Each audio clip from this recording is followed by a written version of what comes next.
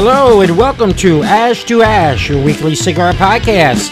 Pick your sticks, fix your drinks, sit back and relax with your hosts, Bill and Jeff.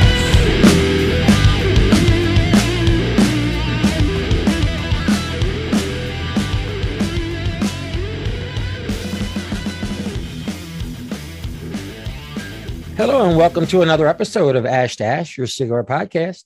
I'm Bill White, your host, and I'm joined tonight with my co-host, Jeff J. Rigged. How you doing tonight, Jeff? Good, Bill. How you doing? I'm doing good. And today we are going to be talking to and are joined by Michael Herklots from Ferio, Tego. Michael, how are we doing this evening? I'm doing just great. A lot better now that I'm with you fellas. I'd say a lot. Yeah, you don't know how bad it was for the first half of the day. No. There you go. I guess he really doesn't know us.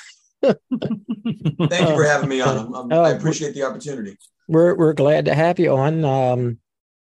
We've corresponded back and forth on my Instagram account. A lot of my Instagram posting has been a Ferio Tego, basically, and most of it has been the Metropolitan line. I enjoy that, and I always post on Instagram when I'm at the cigar club that I belong to, and it's always one of my one of the cigars I have in my lineup when I go there and have a few cigars for the day.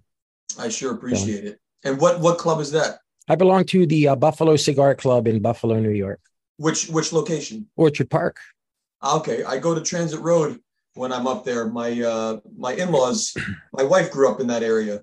So I tend to camp out on Transit when I'm up there. Great folks. Yeah.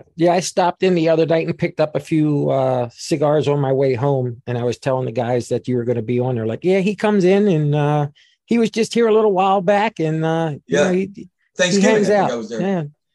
Yeah, they're great people. I was so excited that they brought in Ferio Tego. They were supporters of Nat Sherman, and they actually loaded up as we were going out because they had so many sort of loyal customers. And then once the brands came back, I was really excited to get back in there. Yeah, because I would. Worked out. Oh yeah, I would go there, and they still had some Nat Shermans left, and I would have a few. I would have a Nat Sherman every once in a while, and then the Ferio Tego. We talked about that. You got back into that, and I was glad to see that some of the Nat Sherman, line was going to be brought back to life. Yeah. Sorry, I just jumped right in talking about your store. I probably completely blew up your entire plan. So I'm going to shut up. Oh, no. Let you lead this show. Normally, I do that to him. Okay, good. Yeah. Well, every once in a while, we just go where it leads us. I mean, sometimes the best laid plans is just following where the river takes you. That's it. So just a little bit from what I understand, and just from general information, Ferio Tego. From what I understand, that is on your family's coat of arms, and that is your family's motto. That's right. That's right. The if you go to our website Ferio Tego, you can see a really nice image of the art of the full coat of arms. Which sounds very hoity-toity that there's a Herklots coat of arms, but of Dutch and Germanic descent before the Dutch part. It goes back to 1641, and it's the image that you see on the band of Hercules and the Hydra. There's a lot more stuff to it in the actual art of the coat of arms, but the motto Ferio Tego loosely translates to strike and defend. And that image of Hercules famously striking the Hydra is the logo. So it was really kind of a fortuitous name, considering what we did, kind of striking while the iron was hot and being able to defend those blends that we worked so hard to create, for the 10 years under Nat Sherman, now to stand it up under Ferio Tego. It's really very exciting. Okay. So let's, if we can, just so some of our listeners on the podcast and those that are going to be viewing this on the YouTube channel, just a little bit of background. Can you take us back? I believe was it 2002 you actually really started In with in the industry? in industry, yes. I officially started in 1999 in retail in Boston. And that was, it got to be full time by the end, but it was, it was a job going to school, but I really enjoyed it. And then I moved to New York in 2002, began working for the Davidoff store on Madison Avenue. And so that was the most serious job, certainly, was 2002. But officially 1999, I've made money in the cigar business. Nice. Okay. And then when did you actually get involved, or when did that transition happen that you got involved with Nat Sherman? So quick timeline. I moved in 2002 and started with Davidoff as a sales associate on the floor. 2006, I got moved over to a second store that Davidoff had purchased, and they made me the GM there. In 2008, I took over both stores in New York City. And then in 2011, I joined Nat Sherman. So then Nat Sherman was 2011 through 2017 under the Sherman family.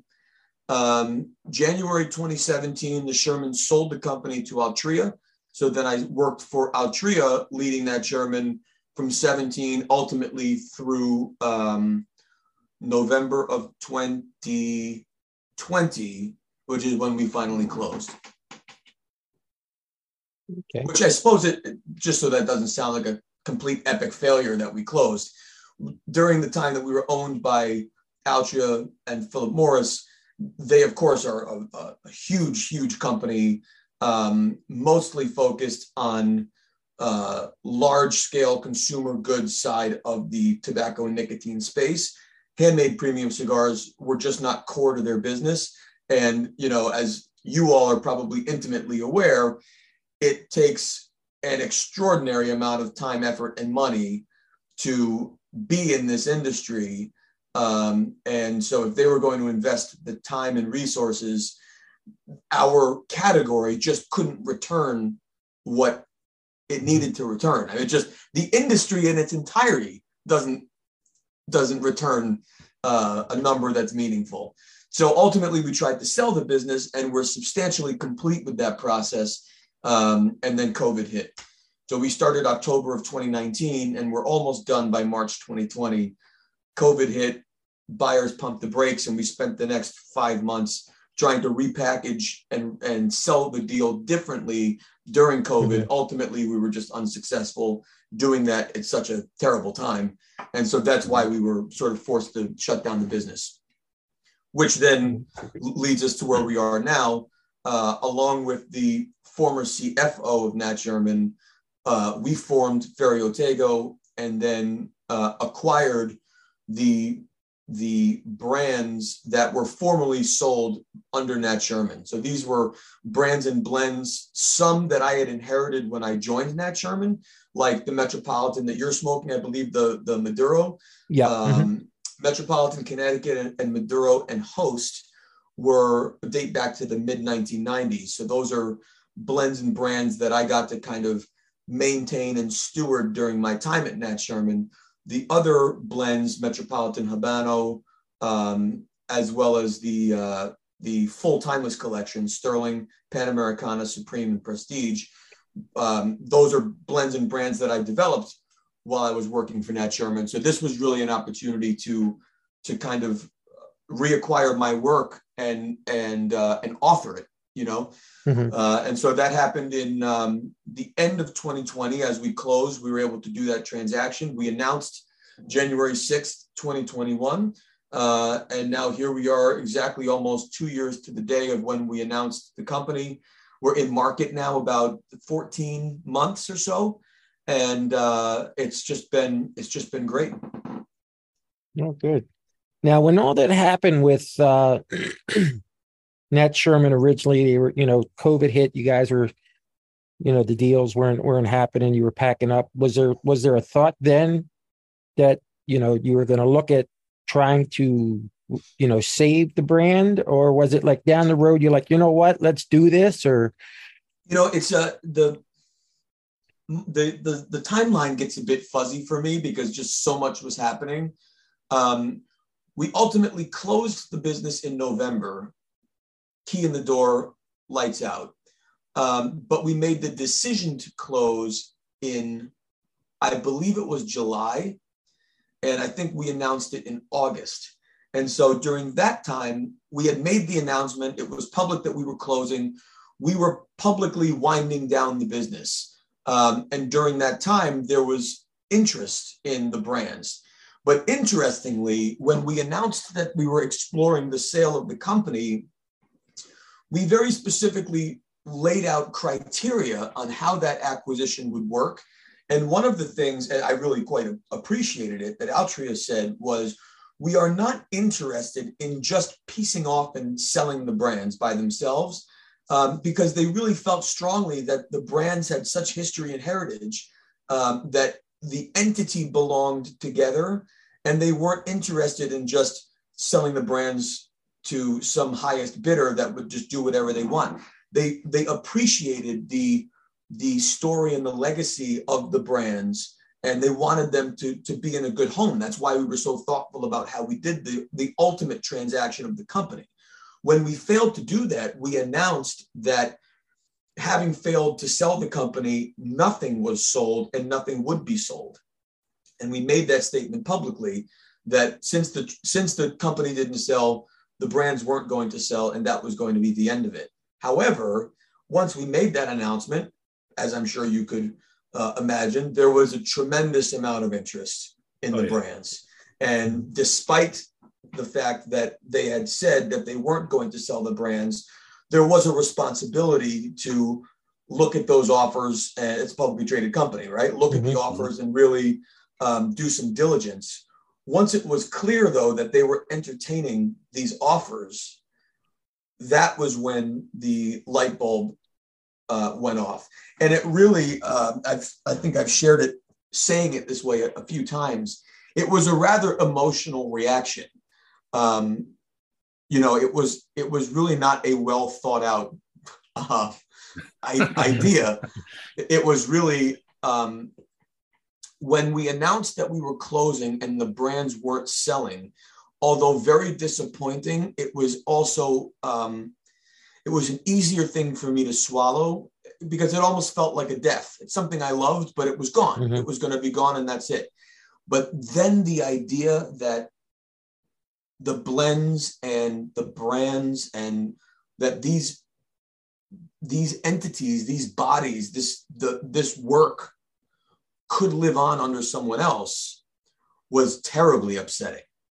And so I talked to Brendan, who was the CFO, and we had worked so closely together trying to sell the business, trying to grow the business first, then trying to sell the business, then close the business, that when it became apparent that there were offers, he was as passionate and adamant as I was that if there's an opportunity to scoop these brands up, let's do it. So we engaged Altria.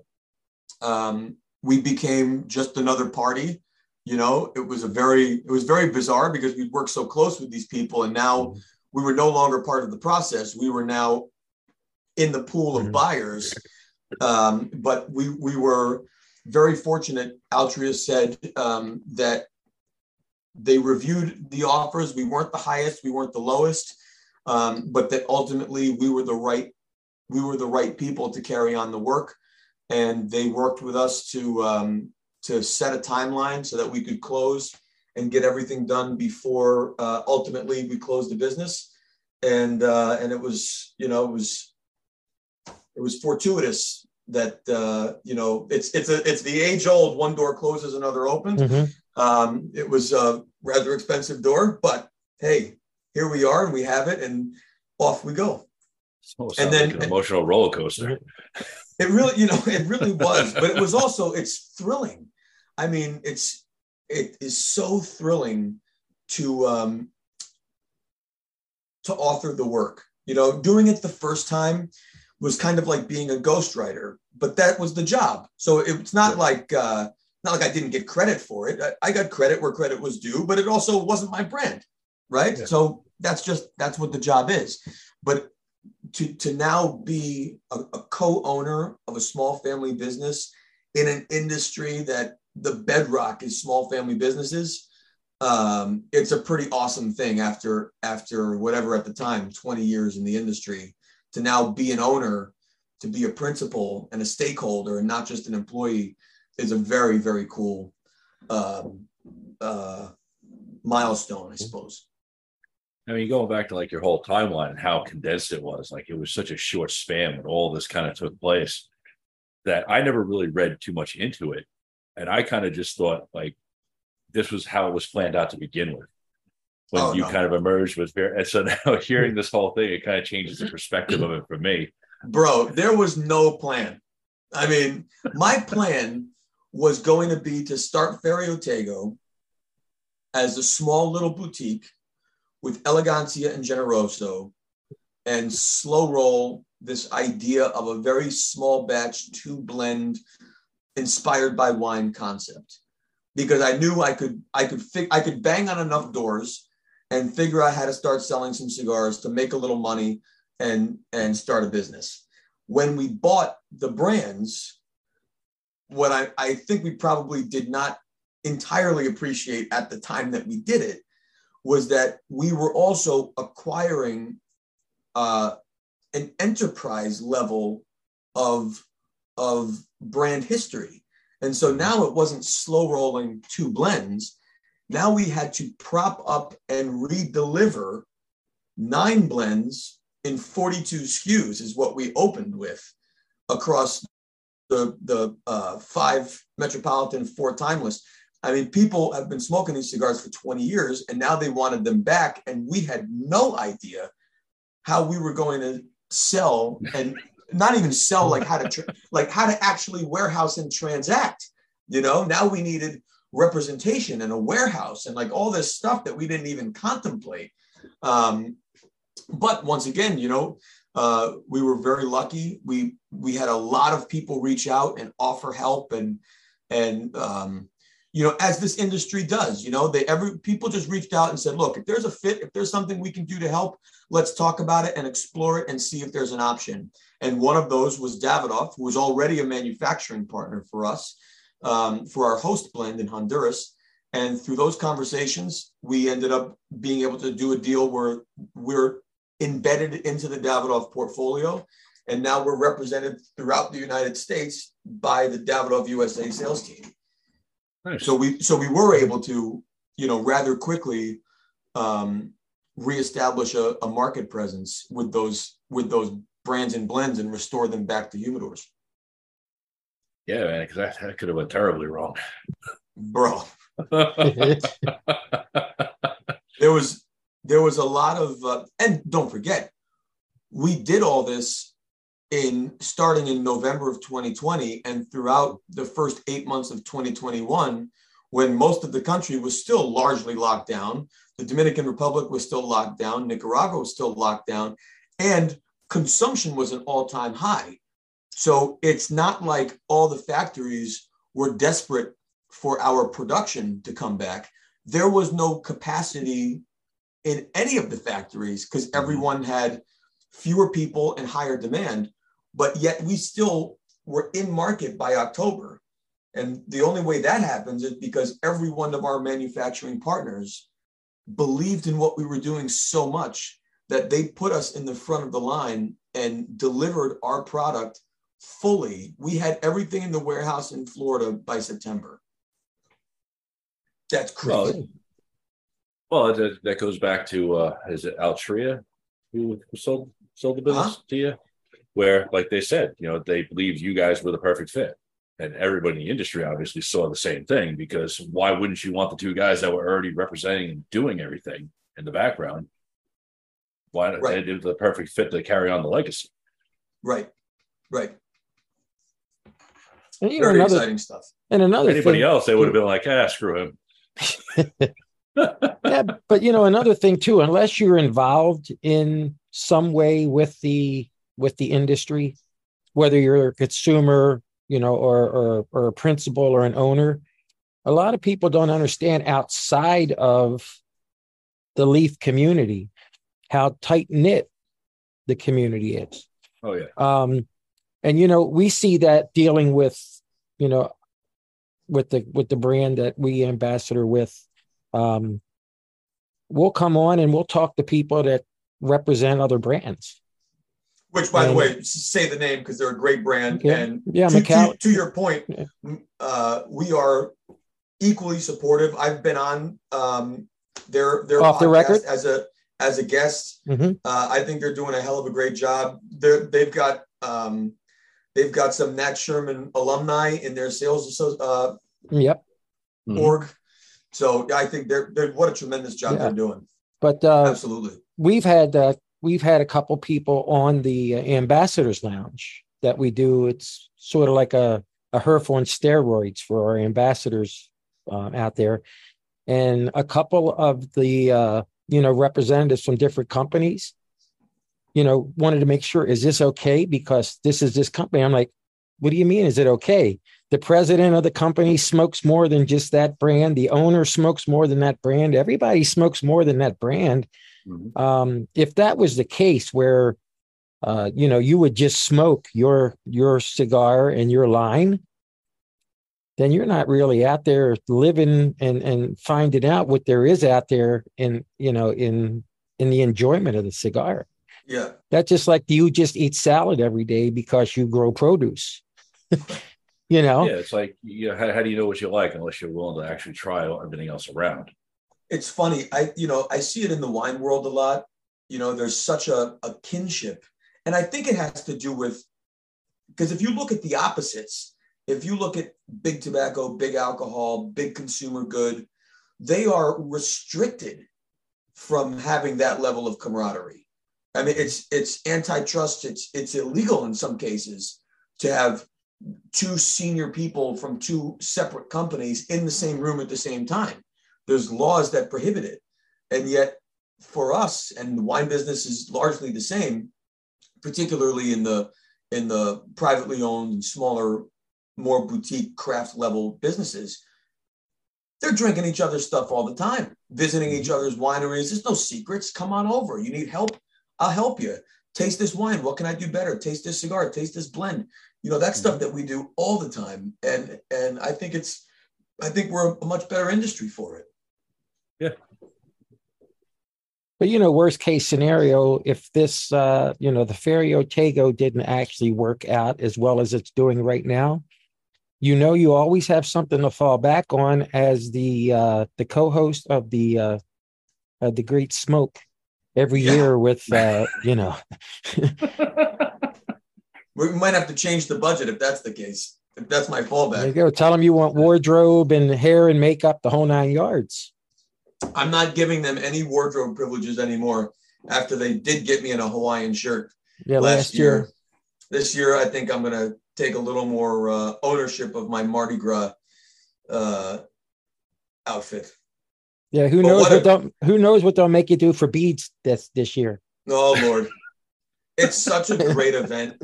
I mean, it's in person. Obviously, is extraordinary, but even the virtual is so engaging. There's so much going on. It really, you feel like you're part of it, even if you're not in Florida when you're sitting at home and following along.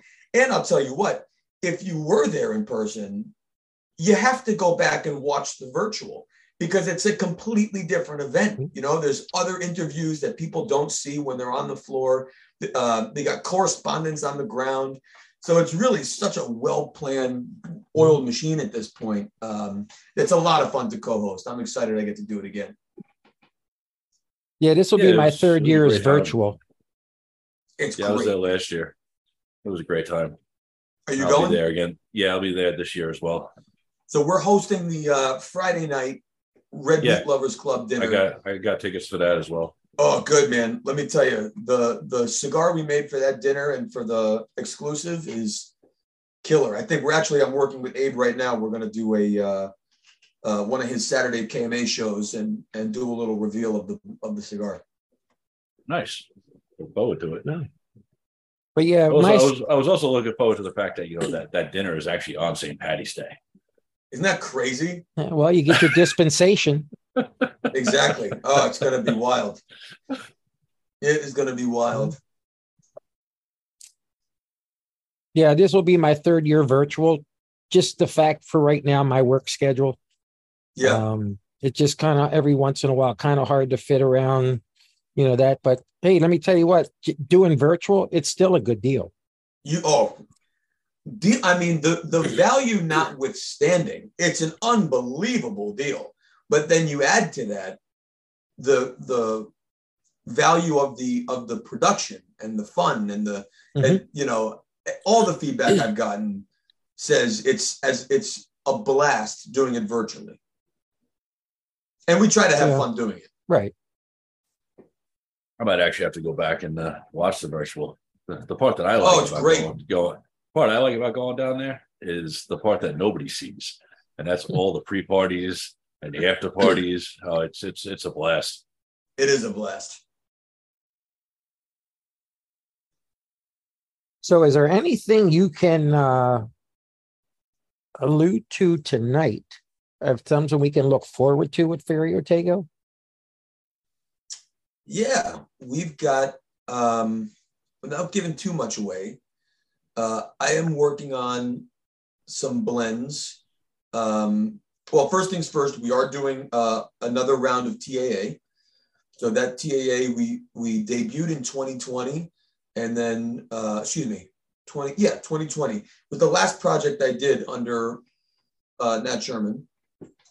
So we just did one as 2022, and we will do it 2023. We've increased production a touch on that, but that's a Nicaraguan Puro.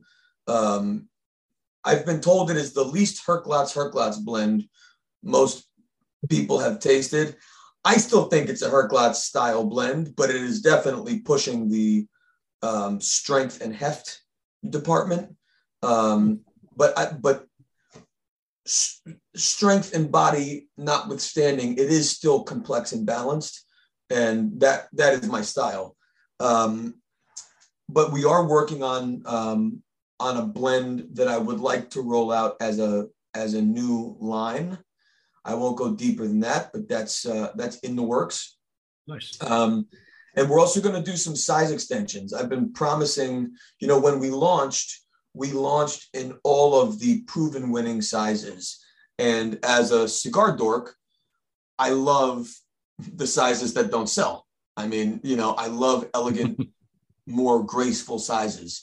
So, a 46 and a 48 and a 50, I enjoy, but I love 38s and 42s and shapes. And so we are going to do we're going to reintroduce some sizes that were important to me before. We're going to bring them back now that we have some volume and we're established. So they certainly, I don't expect them to be major volume contributors, but I think they're formats that are important to offer. Well, yeah, I mean, the smaller the ring gauge, the more flavor you get from the wrapper. So it's just the more, I'm going to change that statement. All right. The more influential the wrapper is, but it depends on what the wrapper is. Yes. So a Lancero with a Connecticut shade or Ecuador Connecticut, there's no real meaningful flavor contribution of that wrapper. And in fact, it can sometimes be the alternative. It's so Connecticut specific, not Ecuador, but Connecticut can be so drying and astringent that it can actually be unpalatable in a small ring gauge. But yes, you're absolutely right. Especially oilier, thicker, more flavor forward wrappers in a narrower ring gauge, buckle up. Well, yeah, I'm not much of a Connecticut guy, so I usually shy away for the most part. And that's, I know lately I've smoked a lot of Connecticut's and I've caught a lot of crap on social media from some people. Oh, that you don't like Connecticut's. It's like, not for nothing. You do have to go back and try it.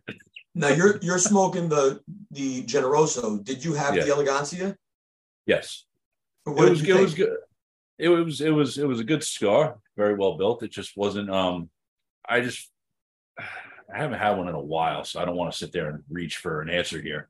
No, I was just curious because I find that. But I find it to have an abnormally full body. Still has all of the classic flavors that shade wrap cigars should, But there is some Ligero from Nicaragua in that blend to give it presence.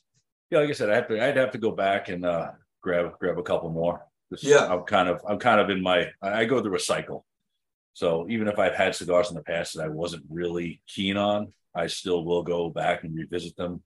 That's important. 6 months later to kind of see what it was. Maybe it was just something I was drinking that day, what I ate that day, because a lot of times you'll get feedback that this cigar is great. And I'm like, I really didn't like it, but let me go back and check it out again. Time and place is so important. It really can change. And frankly, once in a while, a cigar is off. I mean, the crazy thing about a cigar, and I've really been thinking about this, when you make wine or beer or whiskey, or you make it in a run, you make it in a batch, it's very difficult for a bottle, let's say, with the exception of wine using a cork, but I don't know how it would happen where a bottle would be bad out of a batch. Either the batch is good or the batch isn't. But every single one of these is assembled and made from scratch by the discretion of two people. That's bonkers when you think about the level of consistency that we achieve when each one is assembled from scratch and put together one by one. It's staggering that there can be so much consistency. So once in a while, one can get thrown off. It's a reminder of just how special this process is. Yeah, absolutely. And then piggybacking on that comment, you get a lot of people out there that they have that one bad cigar, and all of a sudden it's like, oh, the whole brand sucks, and it's like, dude, it was one cigar.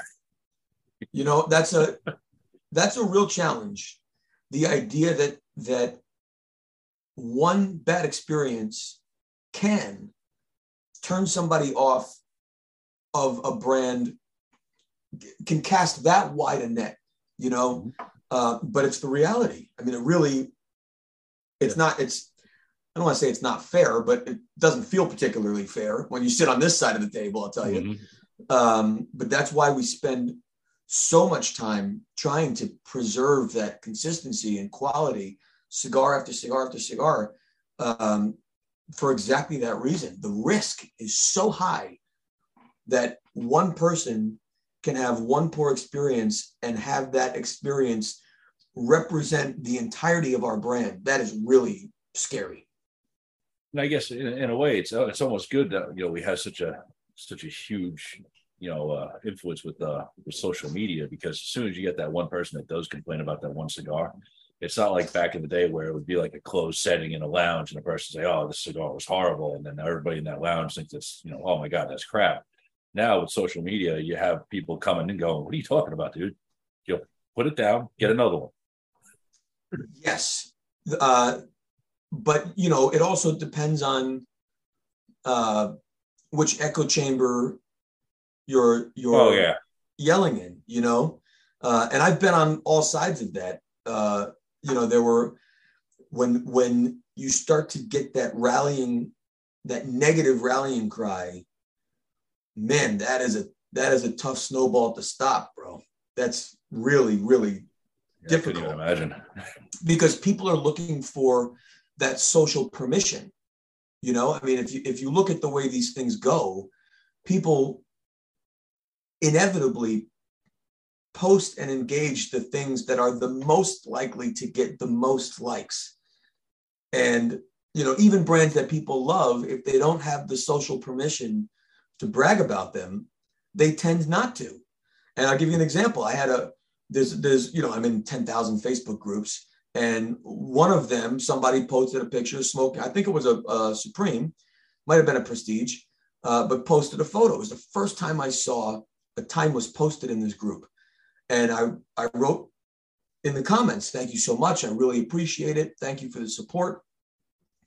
About 10 minutes, 20 minutes later, somebody posted a photo of a timeless, and his comment was, I had one last week. I loved it, and posted it in the thread. And that's when I realized, well, I asked myself the question, why didn't you post it last week? But it's because that person didn't think they had the social permission within that group where they would get the rah-rahs and the accolades and the likes and the comments and the engagement. But once somebody did it and people saw the engagement, today I see Timeless on that group all the time.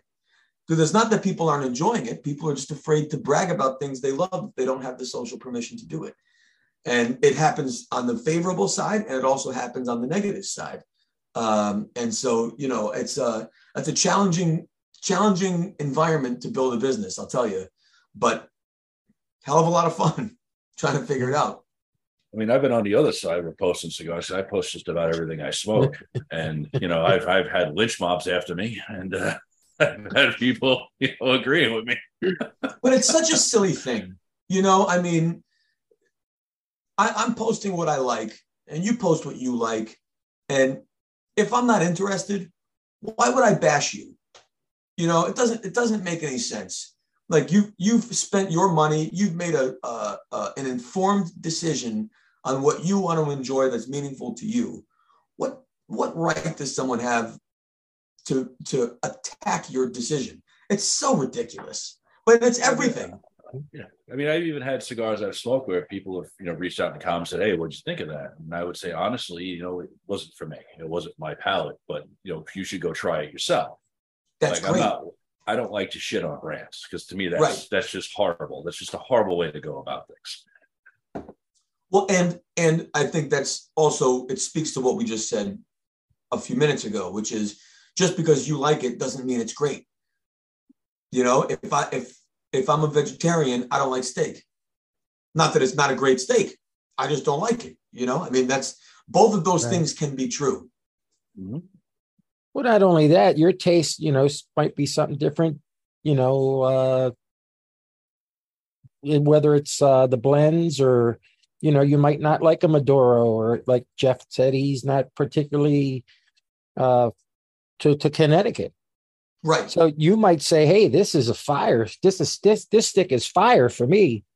And then Jeff might try it and say, you know, it really didn't do anything for me because it wasn't in my wheelhouse, and didn't really do anything for me because I'm not partial to this or where whatever. I think that is so evident. It's an easy illustration of the idea is within the Scotch world. There are people that like Islay whiskeys that are smoky and peaty, and then there are people that don't. And there are real connoisseurs of Scotch that can appreciate up and down. But for those that just don't like the Islay style, they will never say it's bad whiskey. It just doesn't appeal to them. You know, they just don't like that flavor at all. But then for the peat heads out there that absolutely live and swear by that style, it's the only style they drink, right? I mean, that's the only real Scotch whiskey is Islay. But it's interesting that such a defining flavor can either make you for or against it. But at least in the whiskey world, you're not against each other. You know what I mean? There's a shared admiration for the larger category and craft. And if that one particular style doesn't appeal to you, hey, no sweat. Everyone understands it. Yeah, absolutely. So Ferio Tego right now, how many or what areas or how many markets are you guys in? Well, I mentioned earlier, we're distributed by Davidoff USA. And so that has proven to be really a remarkable relationship. So we were basically national starting day one. When we rolled out Elegancia and Generoso 2021, Ferio Tego, and Timeless Prestige and Sterling, within the first week, I want to say we were in somewhere around 300 or 400 stores. So that was a remarkable first week of business.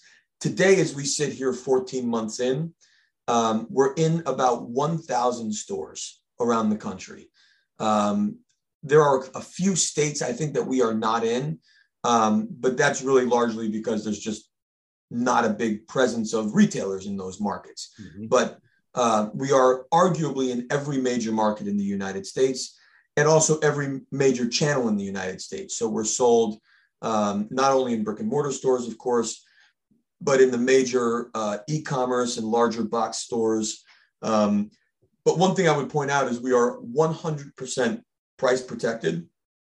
So regardless of where you purchase Ferio Tego, the Ferio Tego flagship brands and the Timeless collection are all entirely price protected at MSRP. And the Metropolitan, we do allow for a 10% discount, advertised discount. So it's a as fair a playing field as one could have. But fortunately, we're in every major market. We're in a lot of the major liquor stores that have humidors. Total Wine, for example, has become a great partner. So we're very fortunate to have been able to get a presence in every major channel. Now, out of all the lines you guys have, Timeless and Metropolitan, and speaking as, if you will, the father of all the children in the Ferio Tego world, do you have a favorite? It is the or do you treat them all equally? It's the hardest question to answer. And let me give you a little historical perspective. As I was developing the blends under Nat Sherman, the Prestige, Timeless Prestige, always held a very special place in my heart because it was the first blend I did for the company. And so much like my firstborn, it was the one that made me a dad. And so there's something very special about that.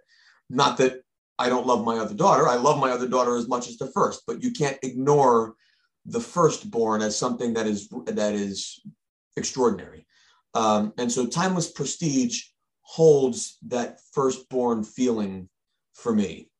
Now, on the flip side of that, I felt less in love with Metropolitan because I inherited that, particularly Connecticut, Maduro, and Host. I took it seriously. We made sure they were great, but I felt less connection to those because I felt like they weren't mine. So loved them nonetheless. It was just a different feeling of affection towards those. It's interesting how that affection has changed now that we brought them all back from scratch. And to the extent that we reblended everything to taste the same, through that process, I have a renewed affection for some of those real legacy blends because it was so important to get them right in this process that I have a newfound love and affection for the Connecticut, Maduro, and Host. But I can't ignore how meaningful the Ferio Tego brand is to me. And so Elegancia and Generoso, I've described them as my best work. At the time that we created those blends, now I'm proud of the Timeless 10 years, and I'm proud of some of the stuff that we've done since as well. But bringing Elegancia and Generoso to market in 2021, those two completely different experiences, seeing my family represented on a band and seeing that come to life, it's a hard thing to put into words. So, I would hate to use the word favorite, but to see that blue and gold band in a store, in photos, to see people love that is a pretty remarkable thing. And it's something that I never felt before. So, I've seen people enjoy this before. I've seen people post photos of this before. The fact that it says Ferio Tego makes me love it a bit more, of course. But to see the Ferio Tego brand, Hercules, Hydra, the blue and gold, words can't describe that part. And I love the blends. I love the Elegancia. I love the Generoso. They're so completely different, but I think they both really, they are the best of their respective styles. Okay. Fair enough. Pretty fair statement. So if you had an opportunity to go back in time when you first started in the industry, working in the, in the shop, starting to, make your way through the same path, a different path, or where would you be today if you took a different path down? Michael Herklots did something different than what he did when he started.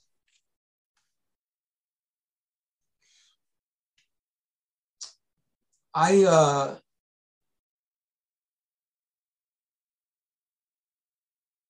a Christian. I believe that there is a plan that is outside of my control and understanding. I don't make decisions lightly in general, even something as simple as taking a part-time job. So I tend to be very thoughtful when it comes to making a big decision and look at the pros and cons and think hard. Is this something I want to do, and will I commit to it? Because I'm not a mover. I don't bounce. If I'm going to commit, I commit, even something as silly as a part-time college job. And so as I look back over the chapters of my career, I have a lot of steps, but I don't have a lot of entities when you look at the arc of my career. And a lot of that is just because of the overall sense of kind of loyalty and appreciation I always had for folks that believed in me and gave me the opportunity. So I don't think there is anything, I don't think there's a major decision that I would have made differently. The only thing, hindsight being 2020, I made the same mistake every young person makes when they get the opportunity to enter this industry as a young person, which is talk more and listen less and try and demonstrate expertise at a time when it hasn't been earned. But that's the mistake young people make. And, where I feel so fortunate is to have been surrounded by older, established folks who were honest enough to tell me to shut up and listen. Not enough people say that, especially not in 2022 and 2023, but it's really to have someone say, look, you are a smart young man, but there is so much more for you to learn. You don't prove your worth by trying to share the little that you know. Listen and learn. And for me, I was lucky enough to have a lot of mentors, but certainly the biggest and still is Manuel Quesada.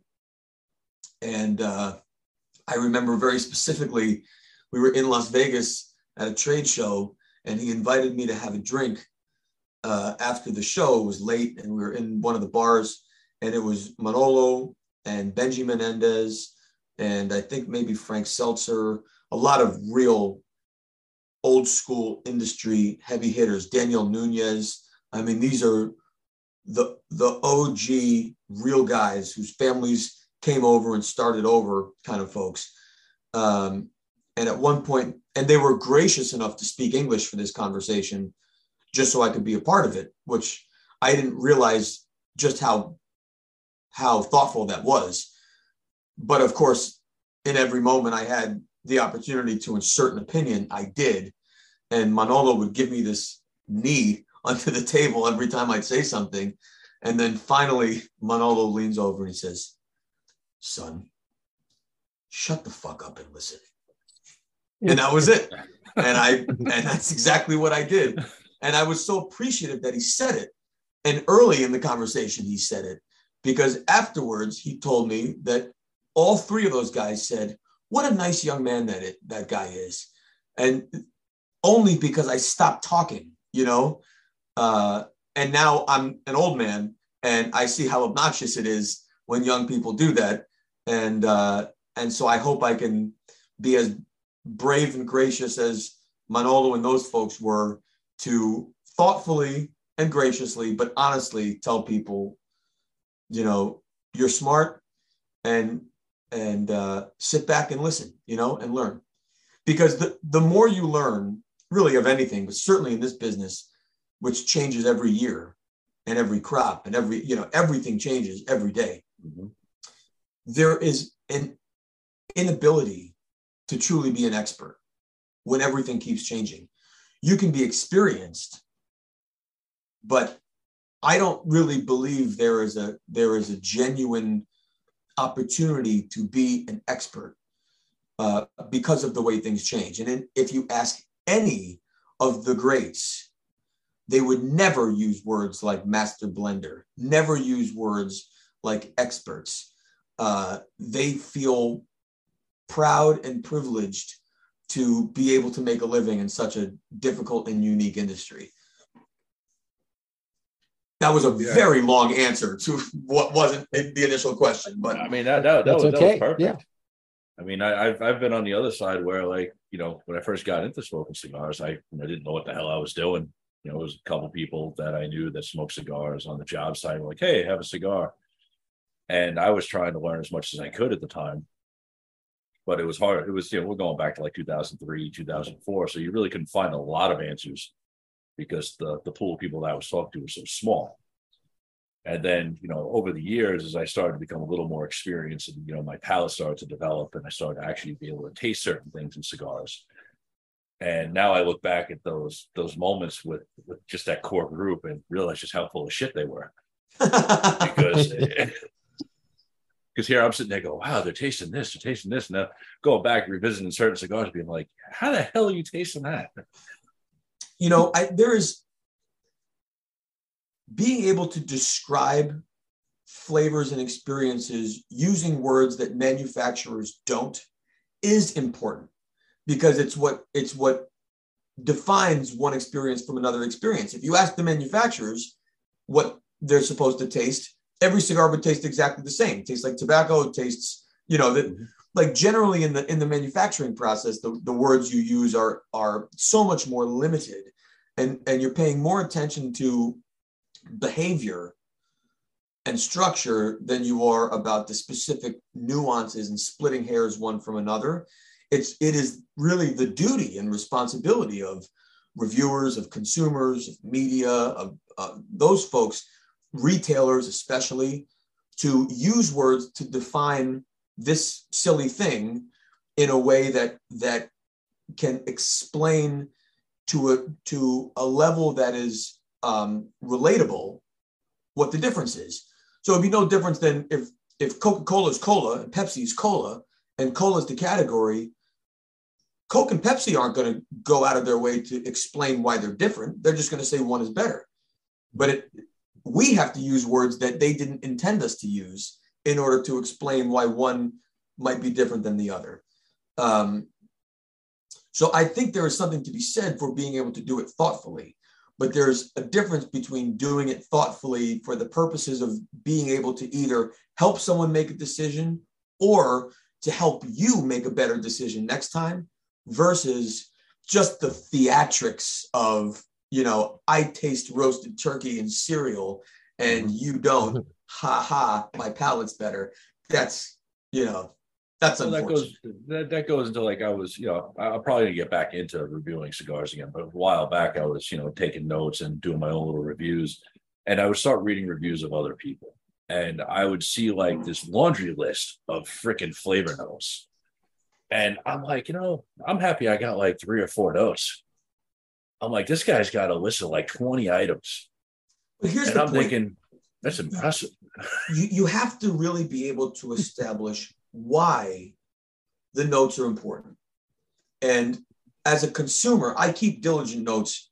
First, on the cigar side, I keep diligent notes about our blends.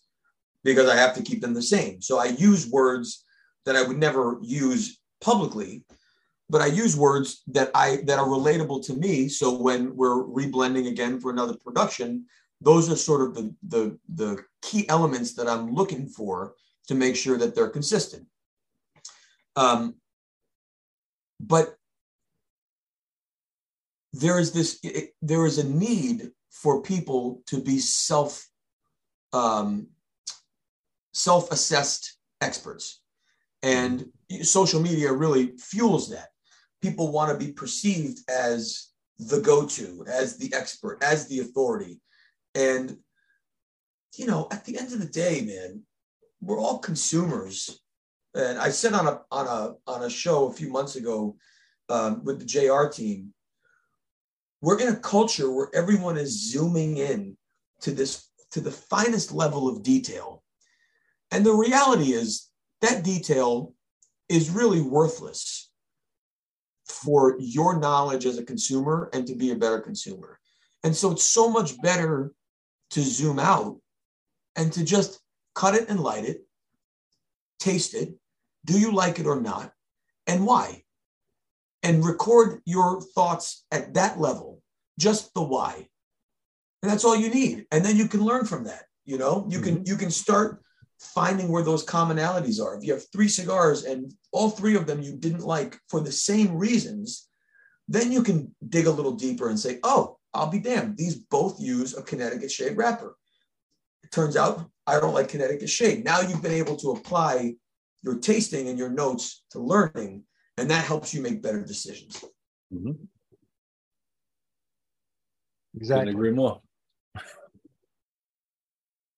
I was just touching on the fact that I've seen like laundry lists of notes that I just sit there and go, okay, you really took your time. Yeah. Sometimes even this now style of reviewing in thirds, this flavor comes in and this flavor comes out and this flavor goes away and whatever. I mean, of course, every cigar, and particularly my blends, I love the story a cigar can tell from start to finish and the way it develops. But even I don't memorialize the thirds. I mean, that's, some of those stories are incredible when people are describing, an hour's worth of smoking with 42 different flavors that come and go throughout the arc of this thing. It's like, holy shit, I had no idea there were peanuts in there, Well, I fell into that same trap with the thirds for a while there, where I actually had to go back and like rethink it, rethink the whole process. Where it's not about thirds. No, there's nothing wrong with it, but when you think about it, it's like you said, it's the story of the cigar from start to finish. It's not really it's not segmented. It's not like it has little notches on it. Where like you smoke and go, okay, we're at this notch now. Ooh, it's going to change. What do we have next? Well, and I think what's more thoughtful is you mark when there is a change. Yes. So if you're smoking a cigar and you have no significantly discernible development in the second third, well, who cares? And there's nothing to write about. You already wrote about it. You've already recorded the notes. If at some point you have that magic moment where you take 2 or 3 puffs and all of a sudden, whoa, something just happened here, then you can, I think, record that, at about 3 inches in, something really changed and it took on this new thing. Now we're telling a story just no different than a play, right? You have scenes and you have acts and you have all those different things. Oh, yeah, exactly. It's like, it's like comparing a drama to just a hardcore shooting film, Exactly. And then if you look also, you have a lot of the population out there that enjoys a cigar. A lot of the times they're just out there to enjoy the cigar. They don't care if they're detecting graham cracker or peanuts or dark chocolate. All they know is at the end of the day, they're sitting there with their favorite drink after a hard day. They're lighting up a cigar. It's not harsh.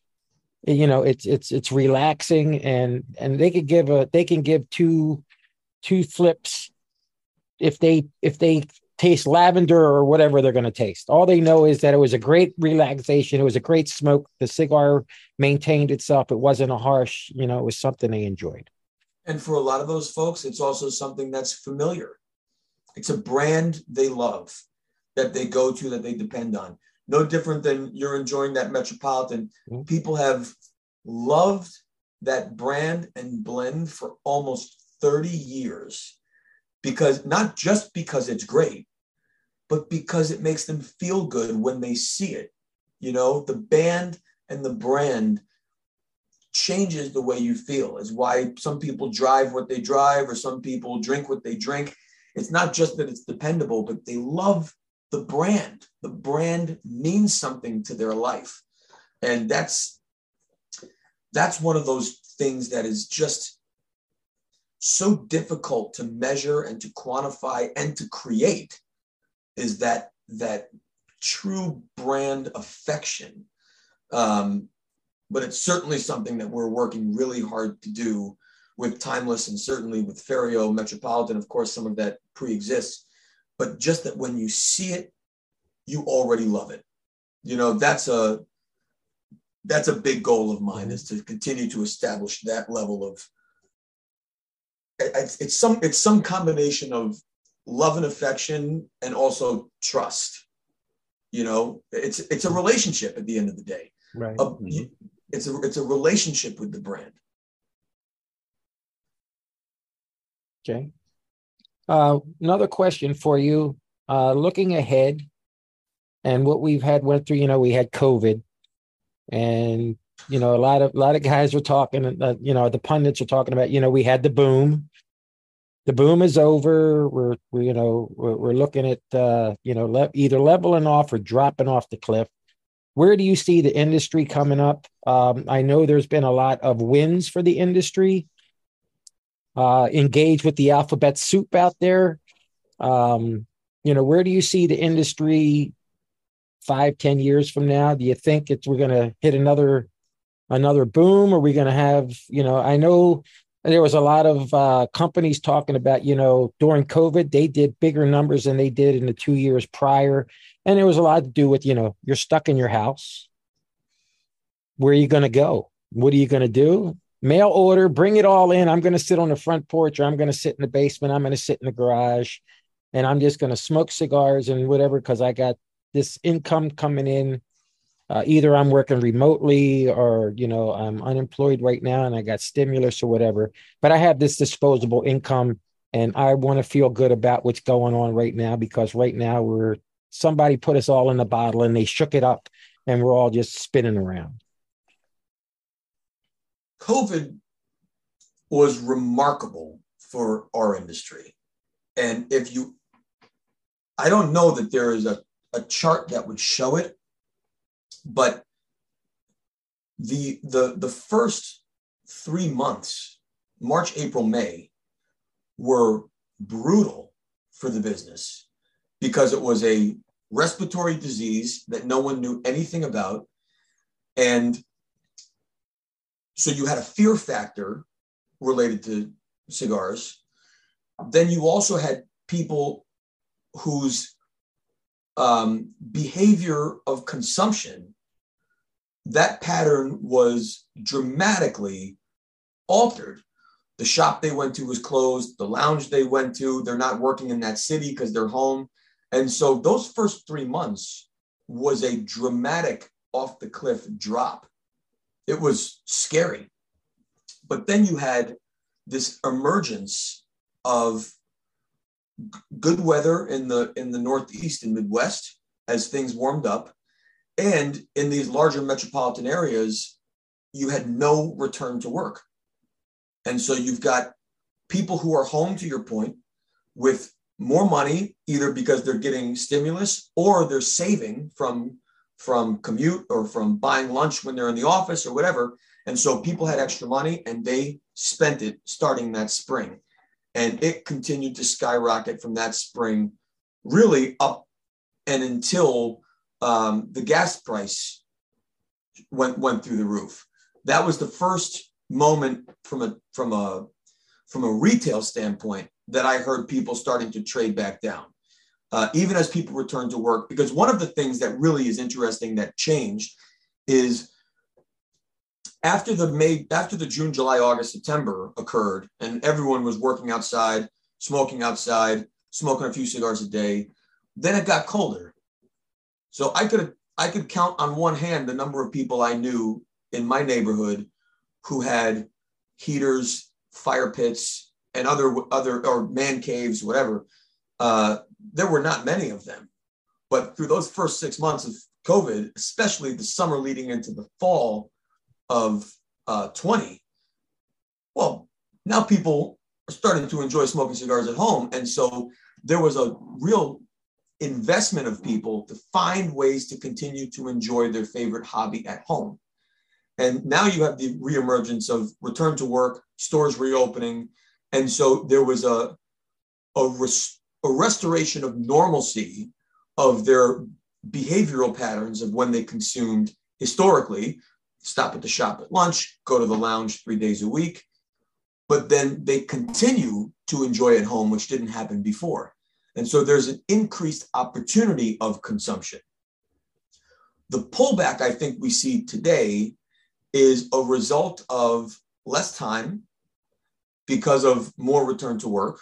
So less opportunities to burn, let's say, throughout the day where they were enjoying more throughout the day before, and some degree of pullback just related to the economic overall increase, inflation, cost of things are more. But as you look at this theoretical leveling off, even with a slight drop, it's the classic. It's not the curve of 0, or let's say 10 to 50 to 10 to 50 to 10 to 50. It's not that equal curve. If you look at the arc of our industry going back to the 90s with the first major boom, it was a huge spike that came down and plateaued significantly higher than where that started.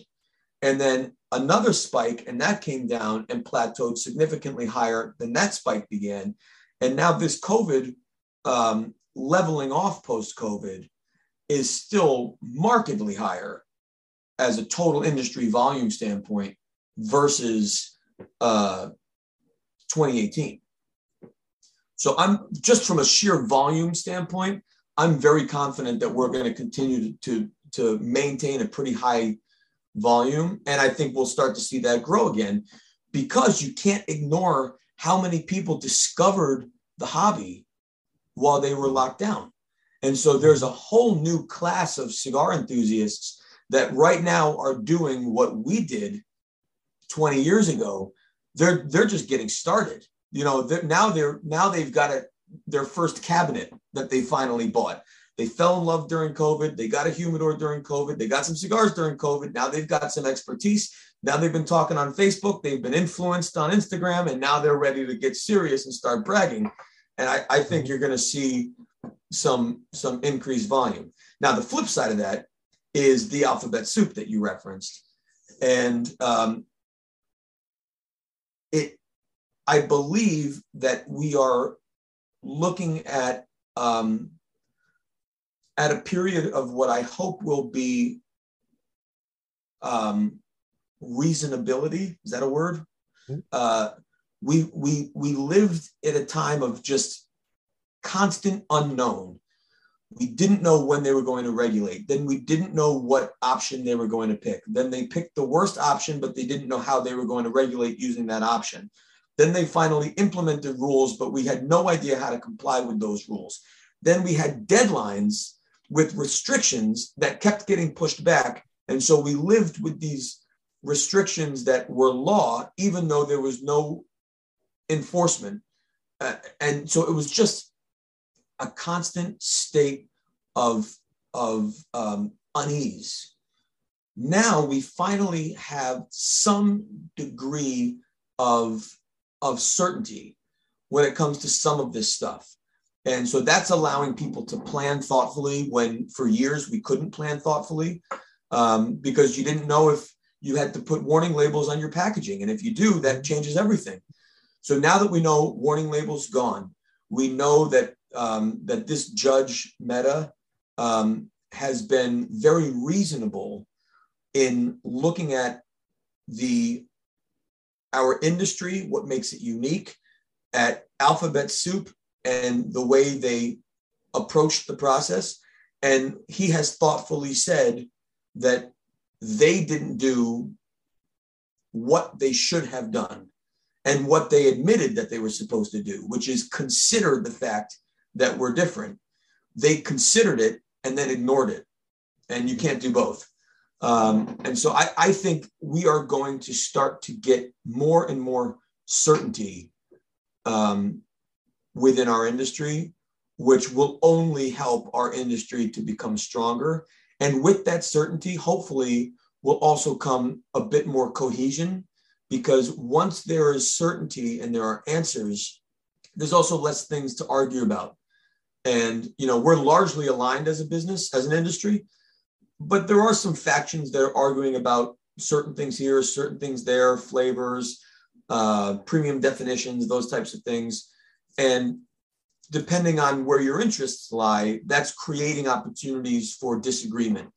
What I hope is that as some of this certainty continues to be established, that also kind of will hopefully put to bed some of the arguments and allow us just to be more aligned on the things we're aligned with.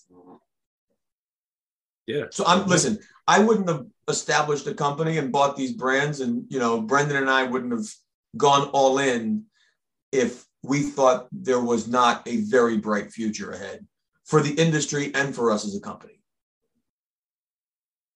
Yeah. Okay. I could definitely see that. Nobody wants to do a knee-jerk reaction.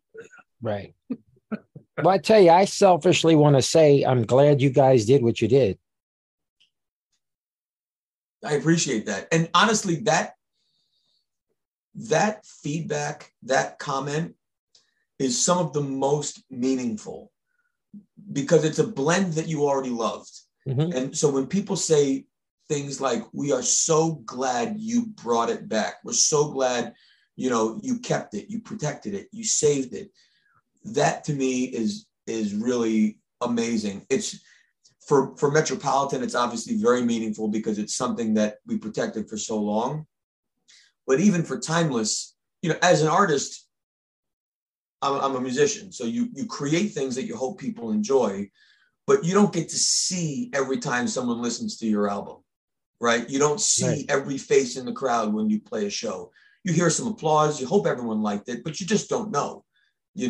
So there are moments of validation that artists obviously need. That's why we do what we do. You want people to love your work. And so to have simple comments like that, they mean so much to me, because it means that the work we were doing was appreciated. And now the work we continue to do is meaningful to people.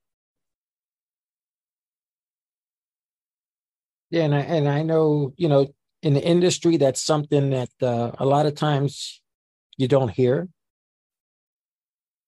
Consumers go out, they buy their cigars. And you have people that are tried and true to specific brands, whether it's because they're an older person, they've been smoking this forever. This was a brand that was introduced to them by their father or their grandfather when they first started getting into it. And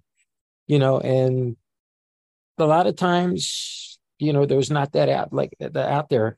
Like I said, when we started, I post on my Instagram account, and you've responded to some of it, smoking the Metropolitan tonight, it's fire. Yeah. And, this is one of my brands that I go to. I try to, try those that are out there. And a lot of times I'll try things that other people that some of the groups that I'm in, somebody will be smoking a specific cigar. Hey, how's that cigar? What do you think? Oh, this is great. You should try it. And, you find it, you try it. Now, like Jeff said, sometimes it's not, it's not something that's for you, but you tried it and you're like, okay, yeah, it just really didn't do anything for me, but it was okay. And then you come on to a brand that somebody recommended, you try it, and you're like, damn, where was this whole time? Where was it? I kind of like it. I think of it a lot like the arts, music, theater, sports. There are so many talented people all trying to make a living doing their favorite thing. I mean, you think of how many people play sports with dreams of making it big. How many musicians are out there humping it every day? Oh, everyone I went to college with, right? All had dreams of making it big as a musician or as an artist, whatever it is. And then you look at the percentage of ones that actually do, right? So now there are lots of musicians making a living who we've never heard of, and because they're in, let's say, general business bands or whatever, who are still out there doing the work, but haven't made it to the level that perhaps they dreamed of making it. And our industry is not that different. There's so many great cigars out there, so many great blends, and so many passionate brand owners and blenders. And, I find it really exciting when you can discover something new and help shine some light on their story. I mean, it's a dream come true for an aspiring artist, regardless of the medium. So many incredible chefs making such incredible food that aren't on the Food Network, or they haven't been reviewed in the New York Times, or they don't have a Michelin star, but they're doing great work every day, working their tails off, sun up to sundown. And our business is the same. And I think there is a balance to be struck among consumers of having your tried and true and having those go-tos. And I'm grateful to be one of those for you, but we're also completely unknown to so many others. I mean, we're in no way are we even close to being mainstream yet. What's been interesting, though, is to see this kind of what I early on described as an identity crisis for Ferio Tego has now kind of evolved over time, because, for some people, they think of Metropolitan, they see Metropolitan with Ferio, and so they think there's this continuation of Nat Sherman, but that's not true. Nat Sherman is gone from the cigar business, of course. But so for some people, there is a continued arc of consistency that they will always sort of hold on to the nostalgia of Nat Sherman when they pick up Metropolitan. Then you've got this other sort of generation who only knew Nat Sherman post Timeless. So Timeless has been in their awareness for as long as Nat Sherman was. Then you've got now this new generation that started enjoying cigars during COVID, which was after Nat Sherman closed. And so they only know Ferio Tego and Timeless as associated with Ferio Tego without the historical context of where it came from. And so now within this sort of current chapter, every day people are discovering us, only knowing us as this brand new brand with this crazy portfolio of all these different blends that they're getting excited about, kind of going down the rabbit hole of Ferio Tego and discovering these 9 core blends, the limited blends, all this stuff. It's really been amazing to kind of have all these different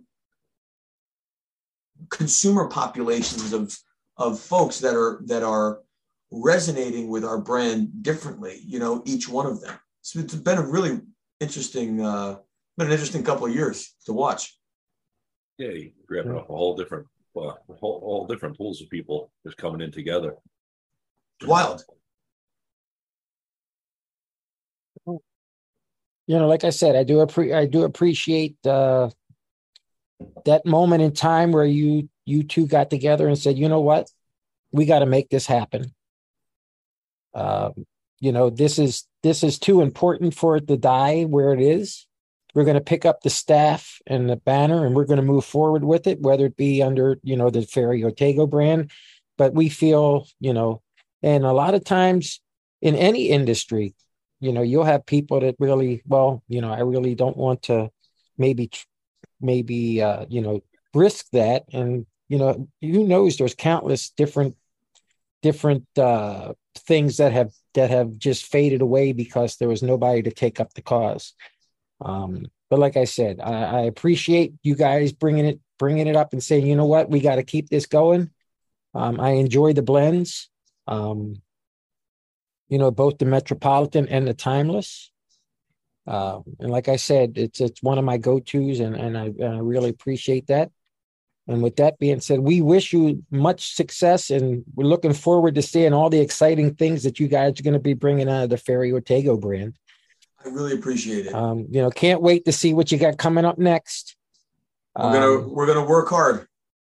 Well, that's all we ask. And like I said, in this industry, there's always something for someone, no matter what your taste is. There's always going to be something out there that's gonna, it's gonna hit a chord with the consumer.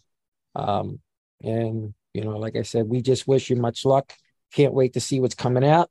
Can't wait to see what you're going to be coming up with at the Great Smoke. Yeah, it's this year. Gonna be a good one. It's going to be a good one. And I'll tell you, I hope I'll let you know next time I'm in Buffalo, because I'd love to meet up with you at. I'd like to see you. Take you. Have you been to the Orchard Park location? I haven't been. But I went to the festival. Was that at the shop? Oh no, it was off-site. I had not been to the Orchard Park store. I've been downtown and I've been transit. Okay. So I'd love to meet you there. There, we have to get you to the Orchard Park location. Yeah, that would be great. Those guys have been so supportive. And next time you go, if you would please send my gratitude, I'd appreciate it. And to the folks listening or watching, we kind of touched on it earlier, but I would love to ask you the favor of trying our blends. And if you find one that you love, to just take it one step further and share it. Tell a friend, take a photo, tag it, post it. When you amplify your affection for our brand, you're giving that social permission for other people to do it. And it doesn't take a lot to go from where we are today to where we want to be. And the way that happens is by people loving what we do and sharing our work. So if anyone would be willing to do that, even sharing this podcast and posting it on your wall and saying, take an hour and a few and listen to the story, it would certainly mean a lot to me. I'm sure it would mean a lot to you guys too, to build up the viewership. That simple act of sharing and amplifying is a game changer today for building brands. Yeah. Anything, Jeff? No, I just appreciate Mike coming on. I'm super grateful for the invitation, man. Yep. Really. We're glad to have you. And like I said, looking forward to you. Next time you get to Buffalo, give me a shout. We'll Sounds meet great. up. And for all those out there listening tonight, like Michael said, give it a shot. Ferio Tego. You have the Metropolitan line. You have the Timeless. Try it out. We're not saying it might be for you or it might not be for you, but you might find something that gem that's been hiding in the rough all that time that you'd say, hey, where has this been my entire journey? Let me tell you, we make in every country.